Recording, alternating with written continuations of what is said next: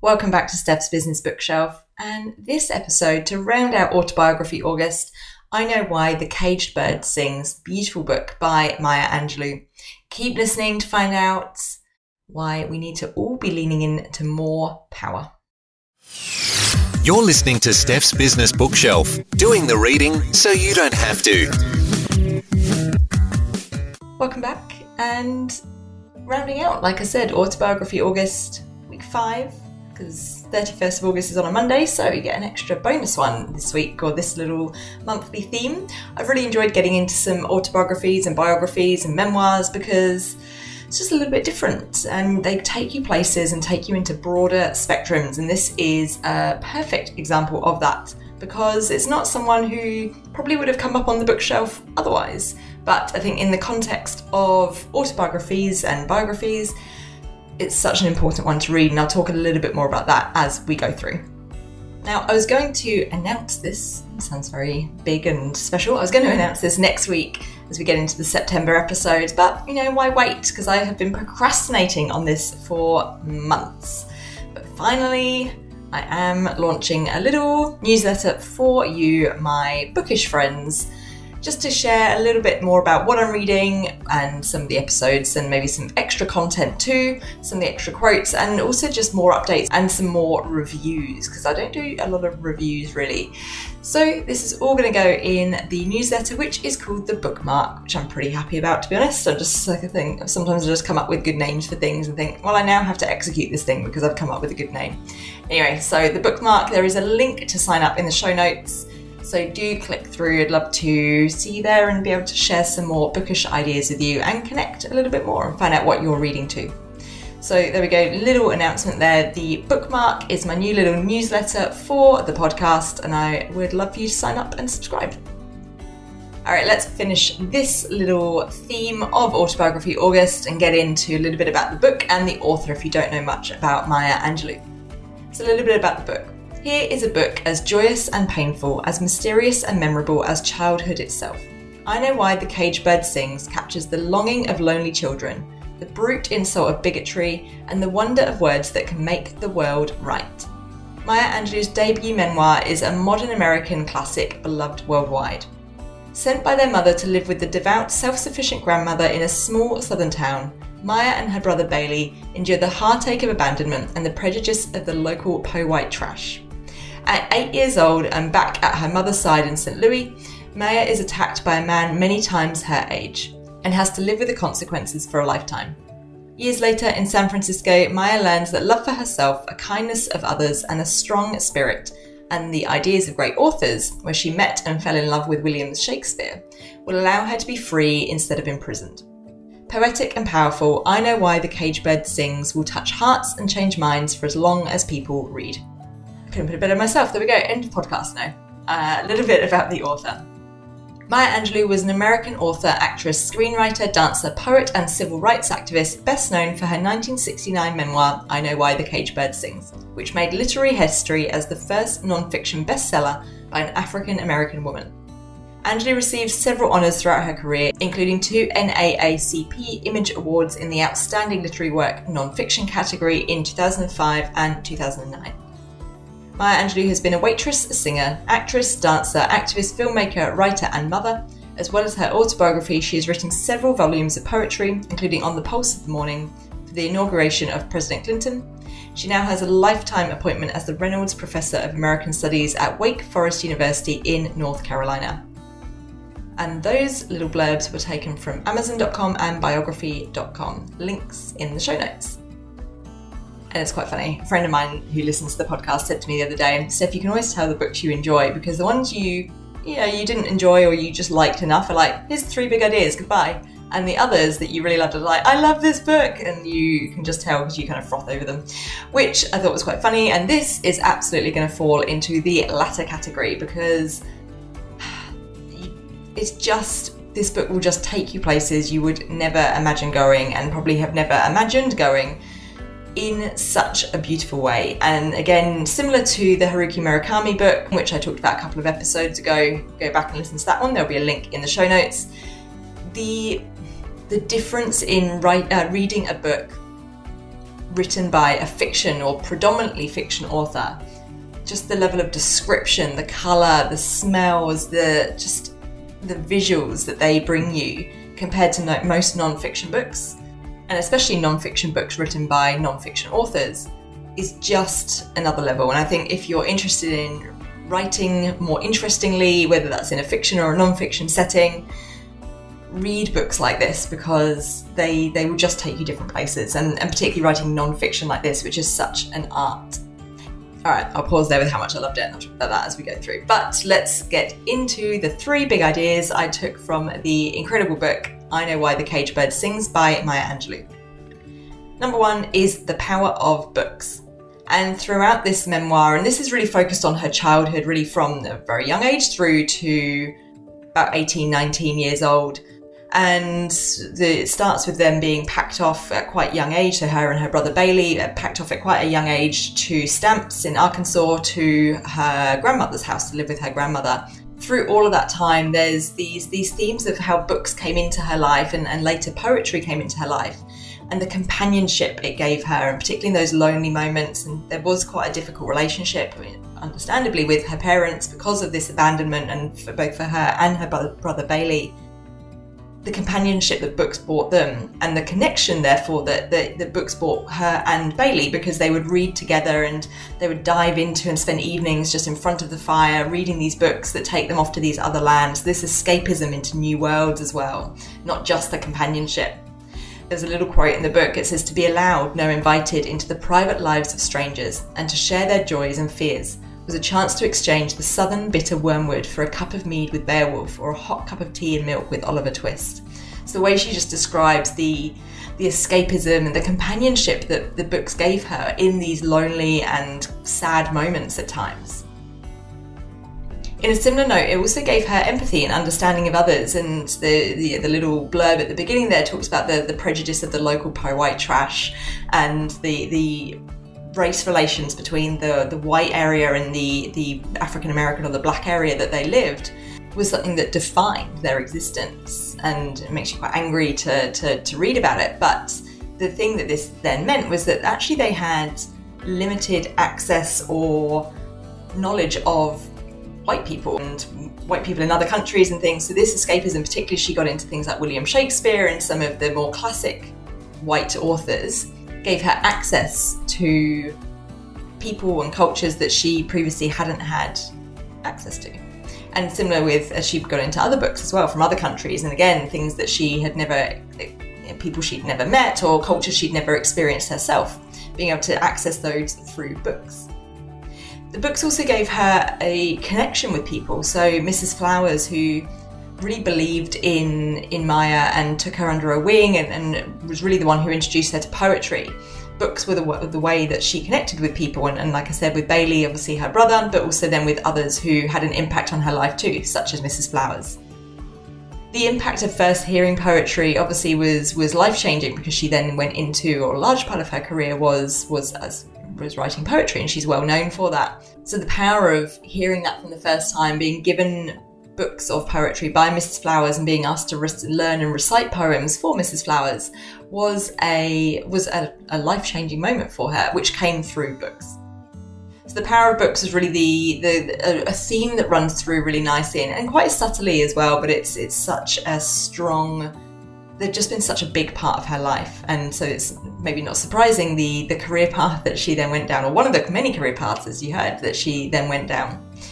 So that's big idea number 1, the power of books. And I think it's a really nice reminder of why we should be reading a little bit more, maybe a little bit more widely as well.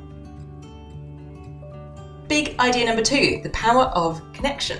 I was going to say relationships, but it's really the connection element of the relationships that stuck out to me as the thing that made the difference. So she had, and it's the importance as well of having people who believed in you.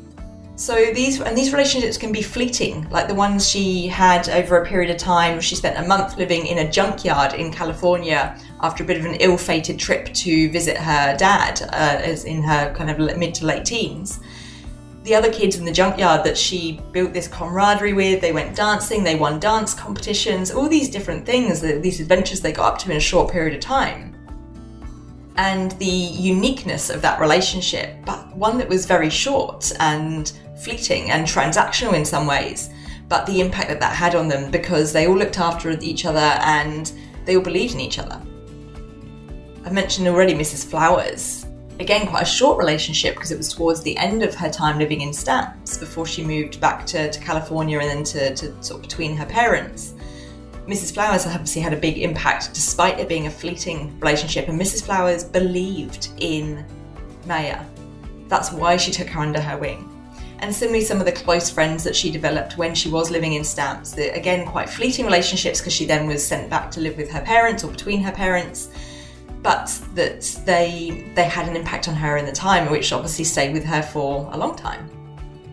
There's then obviously the lasting relationships, her grandmother, who, despite not being able to always express her love for the children because of the way that she was very proper and didn't openly share her emotions, she clearly was a very strong, loving figure in Maya's life and Bailey's life. And then obviously the relationship with her brother, which just the description of how important her brother was to her throughout, particularly the younger years when they were living in Stamps, and the relationship they had was heartwarming, but also just so sweet in terms of that sibling love that they had and this connection they had through being abandoned and now living obviously together but apart from their parents in Stamps. The other thing was the confusing relationships, and particularly the one with their parents. Not really knowing where they stood, not really knowing why they had been abandoned or why they'd been sent to live in Stamps with their grandmother and what that actually meant. And in many ways dreaming of being suddenly swept up by their parents, but also the sadness of them being left or leaving Stamps and the grandmother. And even the relationship with Bailey, her brother, as they grew up into young adults and went through some of those confusing periods of time, became not strained, but it just was very different to the relationship they had growing up. But the power of the connection in those confusing relationships, particularly the one with parents, was this love that they had for the parent because of that blood connection and the ideas that they had built up about their parents, about how much they loved them and how great they were and how they were living these glamorous lives. And that was their parents, they were very proud of that, even though that wasn't necessarily always the truth. So it just shows the power of that connection, even in the face of the evidence, shall we say. Given the things that Maya went through and the harm done to her and the people around her, these relationships were essential and they were pivotal, even when they couldn't always be expressed. Like I mentioned, the grandmother who protected them from reality a lot of the time and did an incredible job at doing that despite the circumstances. So this power of connection, again, it's not an explicit statement throughout the book. It weaves all the way through the different stories and the things that have happened. But it's so strong when it does come out around the love, the connection, the relationship with the people who helped form both Maya and Bailey at those really influential times of their lives, and then the complications with some of those connections too. So that's big idea number 2, the power of connection. Finally, big idea number 3, the power of story. And this isn't actually one of necessarily the big ideas explicit in the book.